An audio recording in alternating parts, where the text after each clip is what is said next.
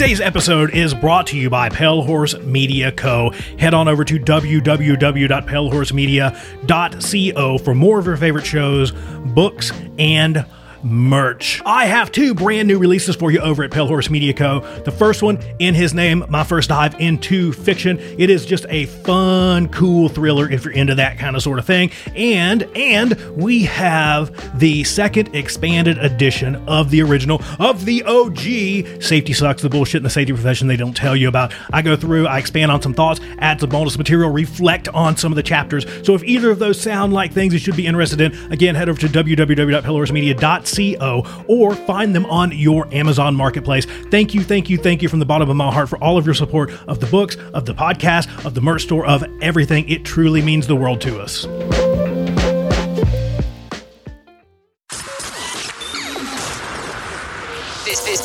This show is brought to you by Safety FM.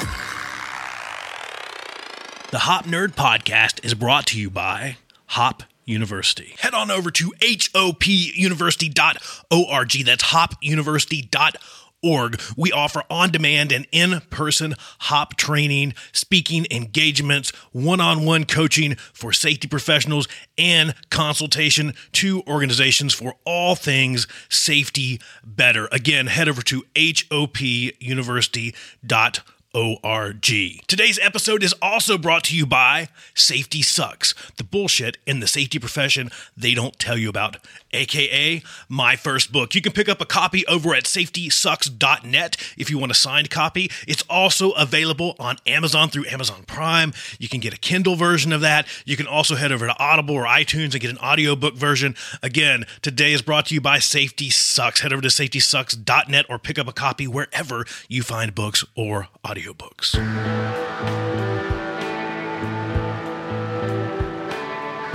Hello! Howdy. Hi, everybody. Sam Goodman, the Hop Nerd, bringing you another episode of the Hop Nerd Podcast. How are you doing? I am doing absolutely awesome, coming to you from the sunny and the beautiful downtown Phoenix, Arizona, other than the fact that it's still kind of hot here, and we're ready for summer to finally be over with. That will be awesome. We're ready for that to happen. It is warm. It is hot. It is a dry heat, I guess. But either way, I'm ready for it to not be summer. Today is super cool. It is kind of sort of different. And by kind of sort of, I mean it's a lot different. It's me hanging out with my near and dear friend, Mr. Bill Geddings. And we're talking about a little smidge of Project Visible, which you've probably seen floating around out there. We're kind of chatting about that a little bit. And then we just talk about all kinds of random stuff. So it's different. It's definitely different. We're not diving into too much hop stuff. We're not really diving into anything safety related. We're kind of chatting about Project Visible and diving into music and everything else in between. So here we go. Here's me and Bill and you, and we're just talking about everything. Yeah.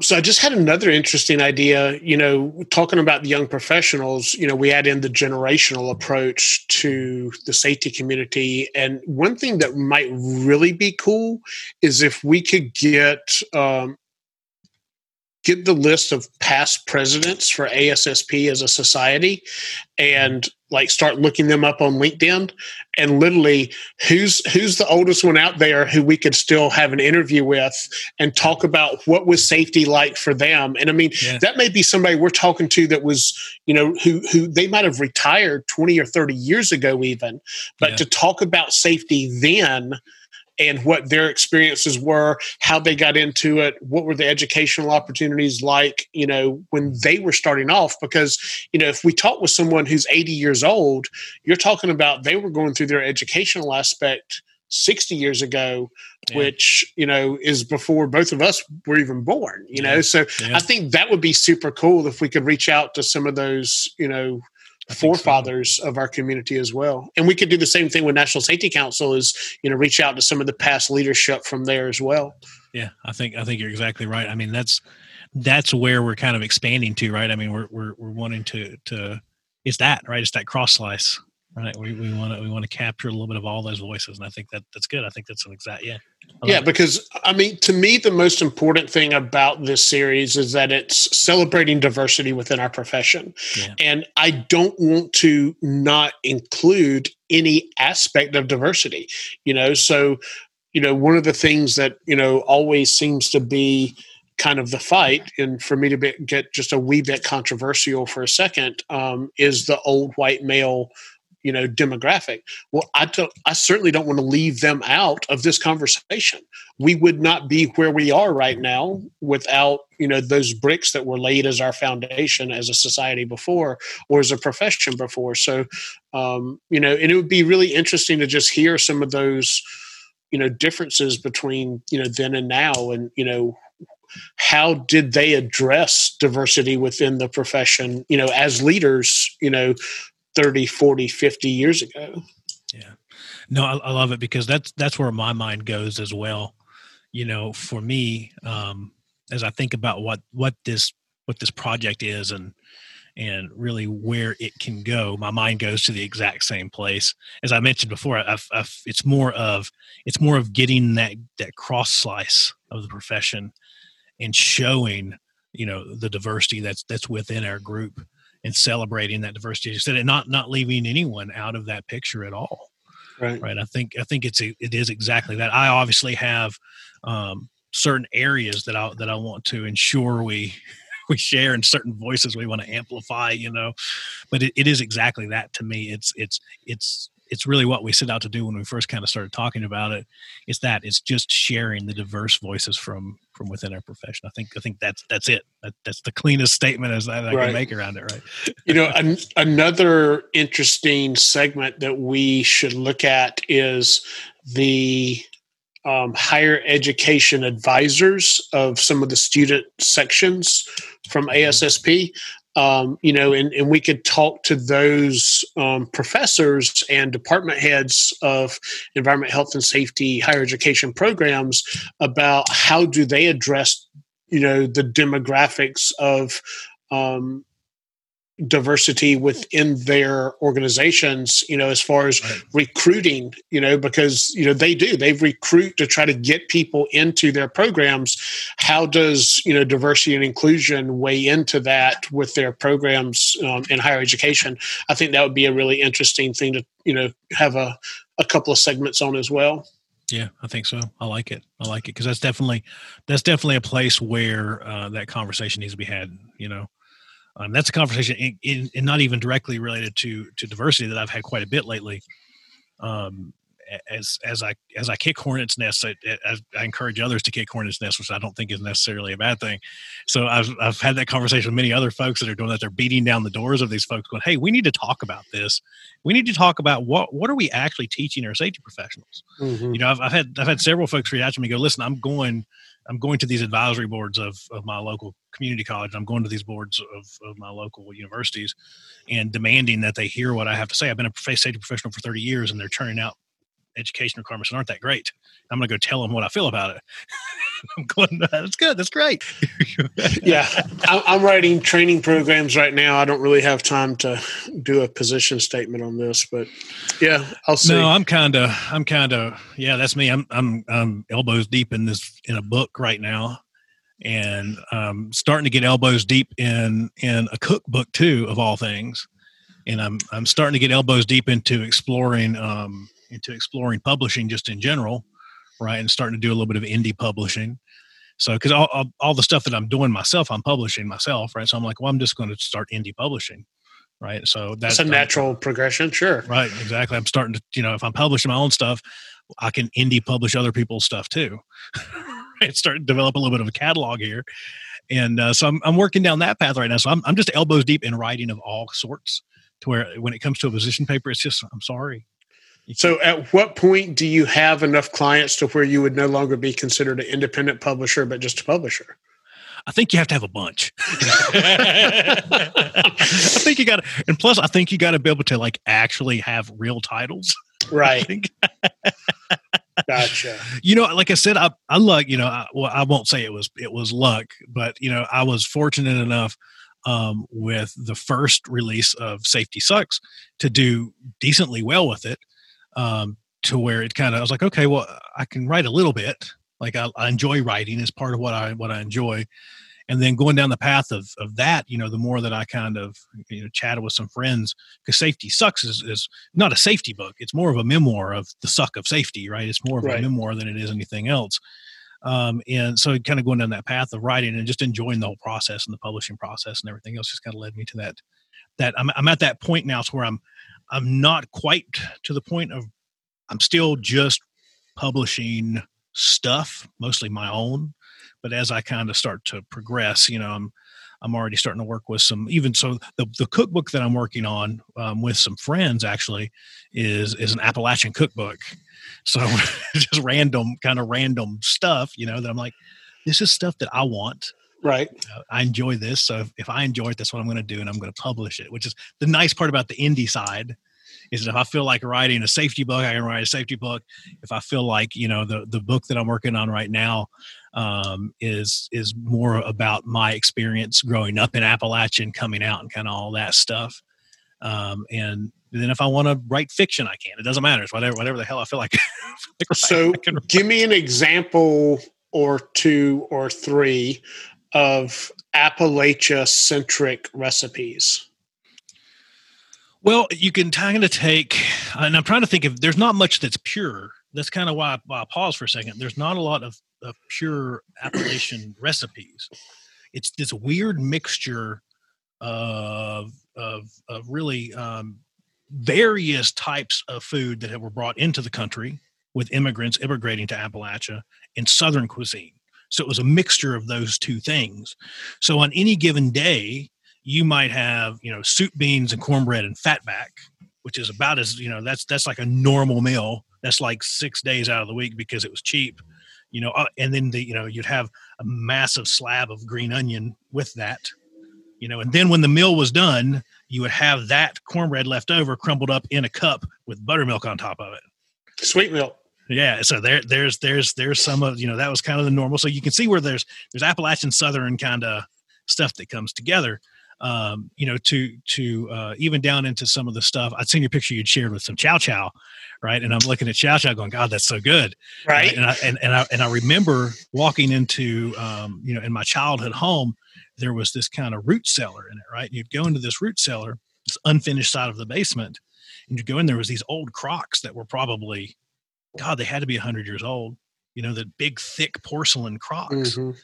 And you would walk in and it would smell like pure death because they'd be making sauerkraut, or they would be making hot pickle, or they would be making chow chow. They'd be making any of this stuff in these gigantic crocks. And then the whole wall was lined with canned assortments of stuff that come out of the garden, and canned deer meat and canned this and canned tomatoes and canned whatever.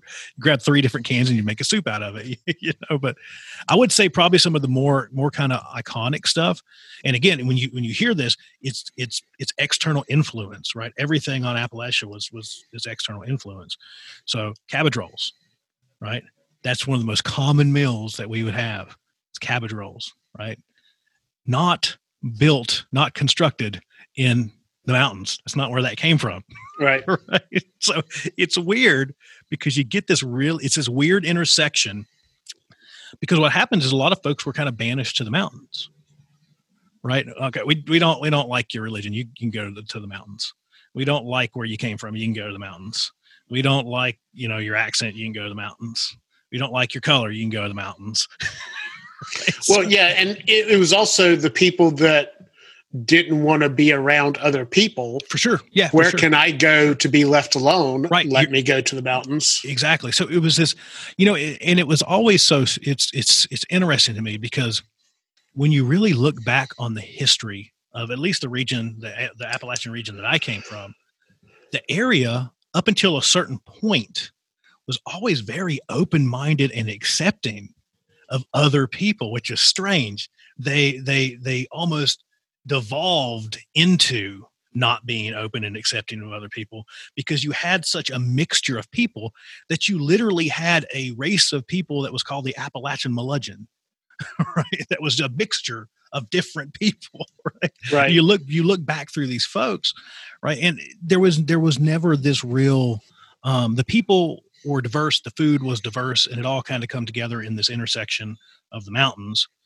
And it was that. I mean, it was a little bit of everything. It had a very interesting history, but as with most of those dishes, that's where there's so much, as I kind of chat with my partner, Jarrell. I mean, that's what we talk about, kind of and I think even you and I talked about it a little bit, the carryover between, in his case, Filipino cuisine and the food that we grew up on. It's just this kind of hearty kind of food, almost comfort-based food. And it was really developed out of necessity because of our kind of status in the world. It is interesting. Right. Yeah. And it's further interesting, even in these times that, people don't realize that, there were pockets of the South that weren't really like the rest of the South. And the primary example of that is East Tennessee. Mm-hmm. East Tennessee sided with the Union during the Civil War. And not until they were forced, basically, to, support the Confederacy did that happen. But they were like, this isn't our fight. We're up here in the mountains. Leave us alone. The Union's been good to us. We don't have a dog in the fight, kind of thing. Right. And so that's I think an interesting example of a bubble within the Appalachia.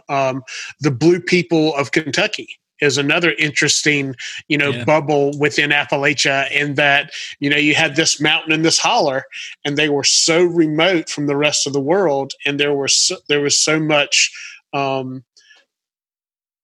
guess just inbreeding is the best word to use, that they had a genetic disease that caused them to have blue tinted skin. And there was a whole family, from, it was the late 1800s to, I think the last person was in 1975 that, had this condition, but they weren't discovered until sometime in the 50s or 60s, I think.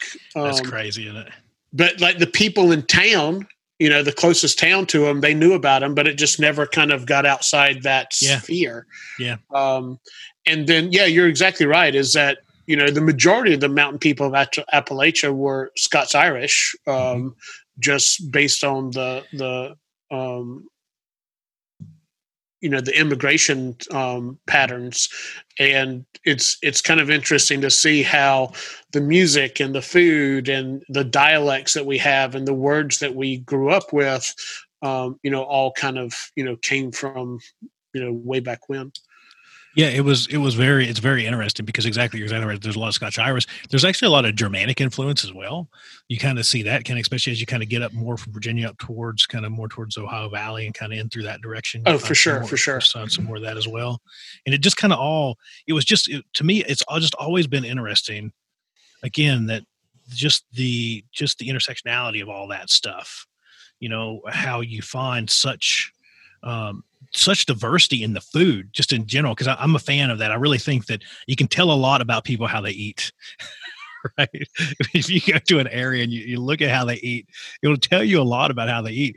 And when you go to Appalachia and you see that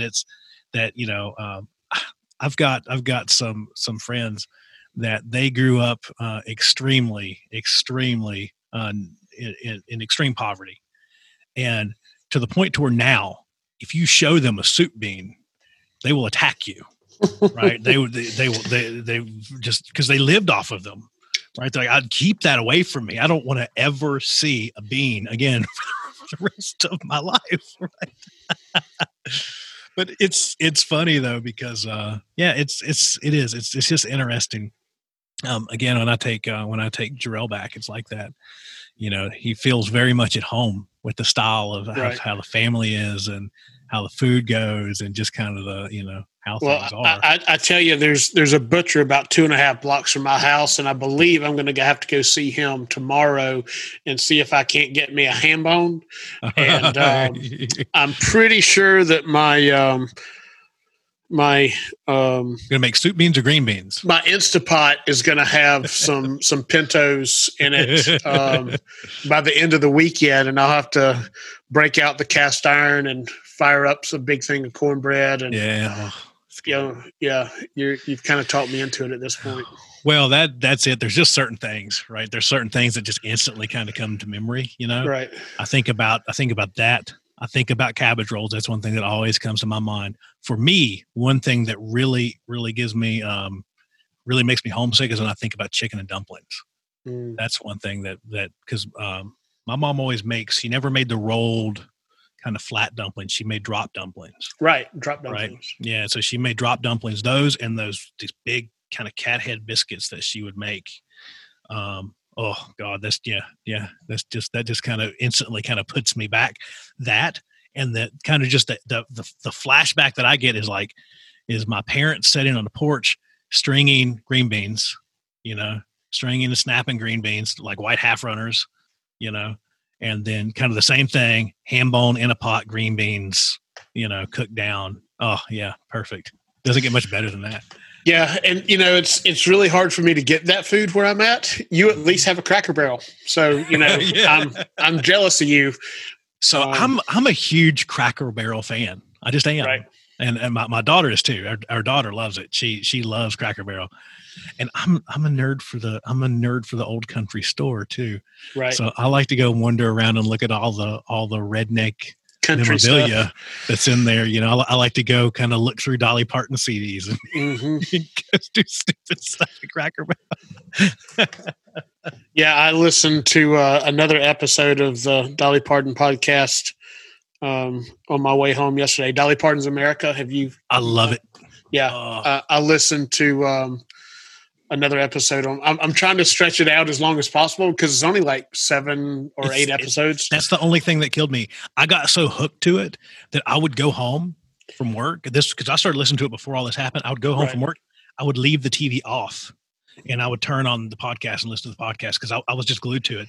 Right. Just the storytelling in it, the way that it's produced, kind of the angle right. that it comes in at. It's just perfect. Right. When I think about because I kind of there's not a lot of podcasts that I consume anymore just because I'm so busy creating. But when I do find stuff like that, it's that when I think a gold standard of podcast, that's one of the ones that I refer people to. Like if you want to hear like a really well produced interview style podcast, plus it's Dolly, so it's just awesome. Go tune into this one. I love that one. I'm to the point where I just need to go back and re-listen to it. It's good. Yeah, I think I've only got one episode left. Another one of my favorites right now. I don't know if you've listened to Mobituaries. I don't think so. So it is hosted by Mo Rocca, who is one of the what would you call him? He's one of the contributors to CBS Sunday Morning. Oh, okay. And the idea is he talks about things that are no longer here. So instead of obituaries, it's Mobituaries because his name is Mo. Yeah. And like he had one the other day. Well, it came out the beginning of January, but I just listened to it the other day. That was Lawrence Welk, the death of a square, and it talks about the Lawrence Welk show and how that part of Americana just kind of died off. Yeah. And it was a totally interesting podcast. Like I did not expect to get that into it, but they just killed it. Wow. Absolutely killed it. There's some good ones out there. And that's what I love about podcasting. And that's even stuff that Jarrell and I have talked about. We've kind of got some ideas on the board of stuff that me and him are going to do together at some point, when we kind of free up and have time. Because I'm into like this weird kind of quirky kind of.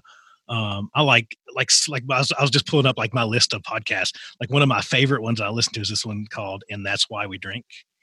And it's just these two people, and they sit around and they talk about, like, one tells a paranormal story, one tells a true crime story, and it's just full of just like comedy and stuff. It's just hilarious. I like that one. And then there's another one called Wine and Crime. That's not as funny, so I don't listen to it as much as I do, and That's Why We Drink. But so I'll just be honest with you. I totally just fangirl over and That's Why We Drink. So they were in Phoenix. And again, prior to all of this stuff, there's actually a really cool little comedy club in downtown Phoenix. And they came to the comedy club. We did like the full on, like, I'm ashamed, Bill. I won't even tell you how much I spent to do this, to do the full on like meet and greet, like pictures with them, whole thing, because they're just awesome. Really? Yeah. So so we kind of did that for each other. So the hosts, their names are Em and Christine. And again, I just love them. So Drell did that for me for my birthday. And then for Valentine's Day, I did the exact same thing for him, but with Tori Kelly. So Tori Kelly was here, and I was like, okay, if he did this for me for my birthday, I have to go big for Valentine's Day, because my birthday's in November. Right. Valentine's Day's right around the corner. I was like, I gotta up the game here a little bit after that. So I got him the whole meet and greet thing with Tori Kelly. Interesting. Yeah, I've never done. Yeah, I don't think I've ever done a meet and greet. I haven't either. Like, I'm usually not that person. Right. If I really, so like with Tori Kelly, I like her music. It's okay. It's not really my style. He loves it. Right. So that's his thing. He's a singer. That's like his thing, but when it gets into like, there's very few people, but if I really like them, like if I just, for me, there's always that fear, like they're going to be an asshole. It's going to be a letdown. Like it's just going to be awful, but if there's certain people, I just really like to go out and support them. Right. Just, and for especially other podcasts and, for especially folks like that, people that I listen to almost every single day, if I have the opportunity to go out and support them, I will. And then if it's just the weird kind of wacky, like I missed it. I was bummed that I missed it, but I was going to go meet Martha Stewart. She was at the Phoenix Home and Garden Convention. Something. It was free. I was like, it's free. I'm gonna go take a picture with Martha Stewart. Of course I am. Right. But I ended up being out of town. I had to go work. Well, it is interesting. I did just think I actually did do a meet and greet not long ago with a guy named Big Steve, which was Jerry's roadie, Jerry Garcia from the Grateful Dead. Yeah. And there's a dispensary about 5 or 6 blocks from my house here in San Francisco. And they had Big Steve there because there is a manufacturing marijuana manufacturing company, that they have their own grows and produce their own product, and they've kind of done this Grateful Dead theme around some of the product, and one of the products is named after Big Steve, and so he was there promoting that product, and I was like, this would be cool. So I just walked down there to see what the hype was about. And it was, they literally have another space beside their store, beside their dispensary, that was just like couches and chairs, and everybody was just sitting there hanging out, telling stories. And so I just went and sat down there for about 30 minutes and just listened to the stories being told of these people on the road with the Grateful Dead. And it was a really cool experience. Didn't cost me anything. That's and it's not like I asked him for an autograph or anything, but it was, well, it's funny because I found myself kind of thrust into those situations way more than I sought them out. Right. Kind of similar. I don't know if you have heard of Old Crow Medicine Show? Oh, of course. Yeah. Yeah. So I was obsessed with them for a while too. And I still love them. And cause I grew up playing bluegrass, kind of that style of folksy kind of bluegrass. Right. So folks like Old Crow and Jillian Welch and Dave Rollins and kind of that style of not the traditional kind of like, bluegrass, but kind of that style of bluegrass, that kind of more folksy stuff is kind of what I was into. And I still am, quite a bit. I will burn up some Jillian Welch. If I get started playing Jillian Welch, I won't stop for days. But like I would just I'd seen them in Bristol, Tennessee, and we went out to eat afterwards and just ran into them and just started hanging out with them. Just a weird situation, and just weird stuff like that. I went, and I have a very broad and diverse taste in music. So I love indie bands, and there's a great venue down here in downtown Phoenix. And so Jimmy Eat World, if you've heard of them, they're a local band. They're from Mesa, Arizona. But I went down and seen a band called Tokyo Police Club, which is just a little indie band that I followed for years. And they come through Phoenix about once a year. They'll swing through, and every time I get the opportunity to go see them, I will. And it was just cool because it's just a really cool venue. I love small venues. I love kind of these really neat kind of grungy concert halls. It's this weird room where there's basically a door here, a bar, a stage, and it's like this wide. Right. So you're automatically up front. No matter where you go, you're up front. And the back wall has a couple rows of bleachers for folks that want to sit down. And it might hold 1,500 people if you really cram them in there. So it was just a neat venue. So it's a really intimate spot anyways. And, we don't get the opportunity to go out very much. So when we do, we usually stay out for a while. So the concert's over at like try midnight. To find a sitter that'll do an overnight. Right. Yeah. The concert's almost over. And the people start piling out. And then this is a really cool venue here. It's called the Crescent Ballroom. And we go down there for New Year's all the time which reminds me, I don't know what the hell's going to happen on New Year's this year, but we go down there because they shut down the streets and have this massive block party in Phoenix, and it's based out of the Crescent. But it goes concert hall, and then right beside of the concert hall in the same building is just like a little entrance and a little restaurant. And as we stayed for a few minutes and then made our way across to that, and we were instantly hooked because we walked from the concert into drag karaoke. So we're like, we're going to stay for this. Yeah, you think? We're not leaving. And it's cool because it's a little teeny tiny room. There's like 6 or 7 tables and everybody's just crammed in there. And then the entire band just kind of pull the band we had just watched. They just wander in and like, okay, we're staying for this too. We're going to do karaoke too. Right. So we just, same thing. It was like 12, it was like 10, 15 people plus the band hanging out doing drag karaoke. It was amazing. So I just find myself in these weird situations, Bill, where it kind of works out. There's over in San Rafael, which is in the East Bay, just across the Golden Gate Bridge, probably about 30 or 40 minutes away from me. Phil Lesh has a venue called Terrapin Crossroads, and Phil Lesh played for the Grateful Dead. And I've gotten to see a show or two there. Cool. And Phil is there. Right? Like he's just walking around his bar and restaurant, and they have pretty good food. I was kind of impressed, but it's cool to go there. And then how far did you grow up from Galax? Not far. So because the Fiddler Convention is held in Galax every year.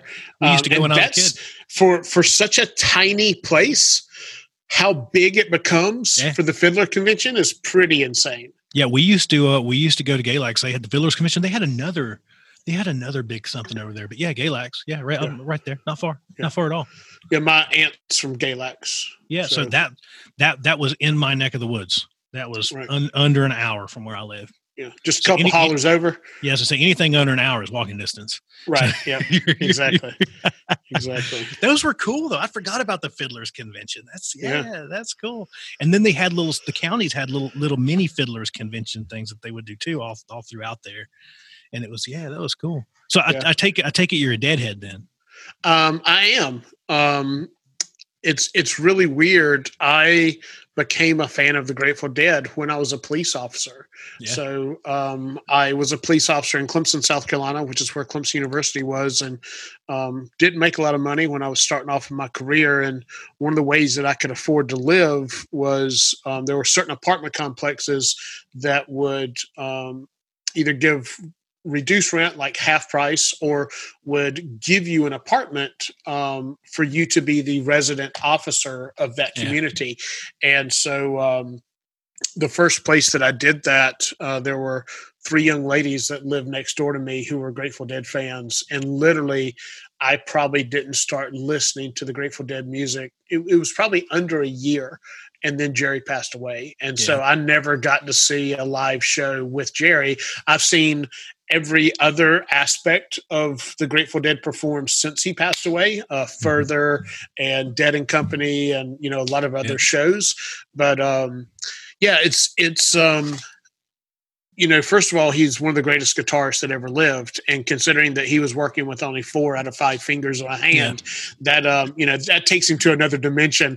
And then literally the home that he lived in and the home that he grew up in are both within a half mile of where I live. That's cool. That's so cool. It is cool. So I'm it's in funny. the neighborhood that he grew up. That's so cool.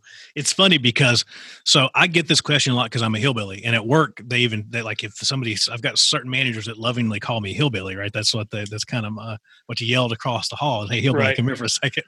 So when we start talking about, I get this question from folks that just aren't experiencing it. I say, well, if I want to start listening to bluegrass, what would be the first place? Where should I start? And believe it or not, I always point them in one direction. It's always to Old and in the Way. Right. It's always the first album that I point them to for bluegrass. I don't send them anywhere else. I'm like, if you really want to understand bluegrass, this is the first place you should start. Yep. You can get into all the other crap later, but this is it. Well, when it's I think of interesting. bluegrass, this is what I think about. That's how I got into bluegrass. I became this huge Grateful Dead fan, and we had a little small record store in downtown Clemson, and about twice a month when I got paid, I would go and I would buy a CD or an album. And the manager's name was Rich. And so I'd walk in and be like, all right, Rich, what do you have for me today? And that was a big deal. That was like my treat to myself, was to spend that, $10 to $15 on an album or a CD, because I just, like I said, I didn't make a lot of money. And I had literally bought up almost everything that he could get his hands on. And I walk in one day and he goes, have you ever heard of Old and in the Way? And I was like, no. And he goes, what do you think about bluegrass? And I'm like, what? And he goes, well, just trust me, get this. And they did 3 recordings. And then that led me into the pizza tapes. And then that also led me into Shady Grove, which was a combination release, a double release that David Grisham and Jerry Garcia did, that to me is one of the best recordings of all time. And then another great one is the Not for Kids Only, which they sing children's songs. I don't think I've listened to that. I have to check that out. Absolutely amazing. My dad, when my niece was born, my dad would play Not for Kids Only with Jerry Garcia and David Grisham playing children's songs. That's I'm not to the point to where I could really call myself a complete deadhead, but I'm always turning on the Grateful Dead. Always. Have you ever heard of archive.org? I don't think so. I don't believe so. So go to archive.org, and it is a internet archive, and they archive everything. But the majority of the live recordings from the Grateful Dead you can find on that website, along with literally thousands of other artists' live shows that allow live recording. But, one of the greatest things about the Grateful Dead is they never played the same show twice. Right. Yeah. And they toured for like 40 years or something. Yeah. I mean, some huge 30 years. Yeah, I have to check that out. Yeah, I'd actually just posted it the other day. That's my go-to, and it's for my daughter too. She loves it. It's our go-to happy song is Touch of Grey.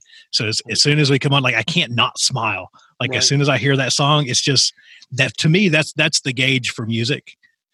For me, it's the feeling that I get from it. And I struggle with explaining that to people because it seems that some people just don't feel music like others. Right. And when I can hear something and it just hits me, right? Certain songs they just hit me and I'll just cry. Like I can't help it. Certain songs will hit me and I'll just chill bumps, just instantly. And the hair will stand up on the back of my neck. And, for me, that song, it just hits me and I'm just instantly happy. I can't not be happy. I can be the most pissed off, grumpy person in the world at the time. And as soon as I hear that song, I smile. I just can't help it. Well, the interesting thing is it's one of my favorite songs too. And one of the reasons it's one of my favorite songs is because it's one of the few Grateful Dead songs that gets played on regular radio. But before I had the ability to stream whatever I wanted when I was riding down the road, it would always be nice to be able to hear that when it came on because it was one of the few Grateful Dead songs that would be played by regular radio stations. Yeah. For that very reason, most Grateful Dead, like true Deadheads, don't really care for that song because it commercialized the Too Dead. mainstream, bro. Exactly. But there's a meme that I got from somebody, over 17 years ago now. Wow. Yeah. Old school meme. It is old school. And it basically shows an outdoor festival, at kind of the golden hour. And it says, I believe in music the way that some people believe in fairy tales. And, I think that's kind of the way that I think about music is that, it's like you said, it's more of a feeling than anything, right? It's a combination of nostalgia and happiness and comfort and love and experimentation and There was a study that I'd actually read on that because there is different people are wired differently to feel music in different ways, and I forget what the study was, but I can't even remember the complete concepts that were poured out in it. But it was interesting because it's talking about how certain people have music elicits extreme emotional response from some people, and I kind of fit into that category. And I think most people that really feel music probably do. It sounds like you're probably in that same boat, with me, because when I talk to Jarrell, like he's like, I don't really feel anything. We'll talk about music. He's like, I don't really feel anything with music. It's he's listening to he's a vocalist, so he's listening. He likes the technical side of it. It's got to be perfect. It's perfect. It's got to be perfect. The runs in the song have to be perfect, and everything has to be perfect. And I'm sitting there listening to, here I'm sitting there listening to like Lou Reed or something. Like, that's not perfect, but that's everything. Right. Like that's the farthest thing from perfect, but it's everything. So, so there's like the different views on it, I guess.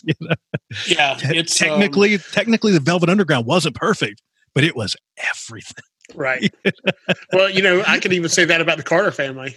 Right. Exactly. Yeah. Exactly. Think about what they did for Appalachian music. Well, and I think that's such a really good example because, you go back and you listen to some of those old Carter recordings, and when you got to pick on them a little bit because you really get the backstory that they were more song thieves than they were really. And A.P. Carter really drove around Appalachia stealing songs. Yeah, that's exactly what he did. And so he would drive to Bristol and record them. Right. So I don't know. Have you been to the Carter family fold? I have not yet. It is definitely on my list. So where I lived, you're talking about Galax and all that stuff. So where I lived, I lived in this little unincorporated town beside of a little town called Richland, Virginia. And you would drive up. And so you kind of drive and you have Abington and Bristol kind of up the road. And so to hit the Carter family fold, you basically hit a little road, this little area called Mendota. And you would just cruise down this road and then boom, there's a Carter family fold. Johnny Cash played his last show there. Right. There's some really, really good video of that last show too. But so it was just right. It was just in my backyard. I'd never been until one day I was talking to my mom and she was like, yeah, the Carter family is down that road. I'm like the Carter family? She's like, yeah, they're all buried out there at the church too. I'm like, and we haven't been. So what? So I went back home and threw in a car. I flew back home to visit. Like, we're going. And went out. And I don't know what they do out there now, but they have the original home site. Right around the corner, they have the church, and they're all kind of mountain cemeteries up on a hill. They're all buried up on the hill. And then beside of the original home site, they basically had, at that time at least, they had a little music hall built. Right. And you could go in and it was that very Southern, it reminded me almost of like a Southern auction house, as you can see like chili and hot dog spoon in the back. And it was just that kind of food, and big long tables with the big plastic tablecloths over it and folding chairs, almost like a church supper, but they had a little teeny tiny stage and then people would get up there and play. And it was a really, really good experience. But and then so again, their home site was here. Bristol was right there. They would just run that circle through the mountains, because all those songs, it was just historical accounts. Yep. That's really what they were, right? I mean, it was the newsreel of the day. It was the storybook of the day. And so that's where they picked up a lot of those songs from. It's just going around, and he would just go around and listen and pick up the tone, pick up the keys. And then the original birthplace of country music, Bristol, Virginia, Bristol, Tennessee.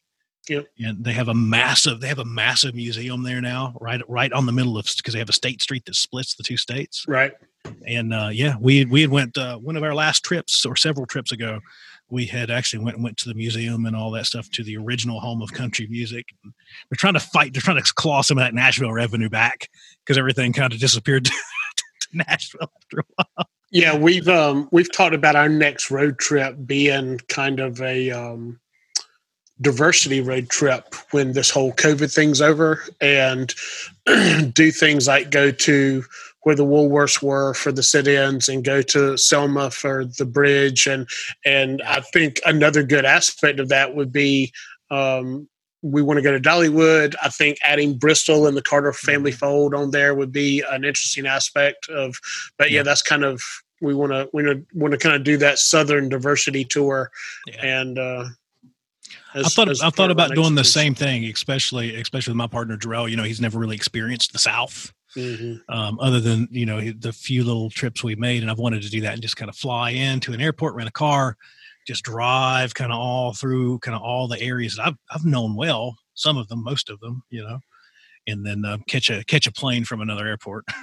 Yeah, exactly. I think that's what we'll plan for, hopefully 2021. If not, maybe 2022. Just make sure you hit the Blue Ridge Parkway. You want to make sure you hit that, and you can look at all the pretty leaves, go in the fall, make sure you catch the leaves changing and all the good stuff. Exactly. Well, good deal, my friend. You want to wrap it up? Yeah, I think we should. I need to. We have to go over and look at a property in downtown. But yeah, I feel like we talked a little bit about everything else and not as much about safety. Well, what did you think about that one? It was different, right? Hopefully you got a little bit of information on what we've got planned for Project Visible. It's going to be super duper awesome. So if you haven't checked out all of that stuff, go follow Project Visible on LinkedIn, YouTube. Go check it out pretty much anywhere. There's obviously the website out there. I'll share that below down in the show notes. But again, just trying to amplify and share the stories and amplify diverse voices from within the safety profession. It's going to be super cool. Plus, you got to hear us chat about stuff that's a whole lot cooler than safety. We talked about the Grateful Dead. That's a lot cooler than safety. So that's all I've got. It's Sam Goodman, the Hop Nerd, signing off.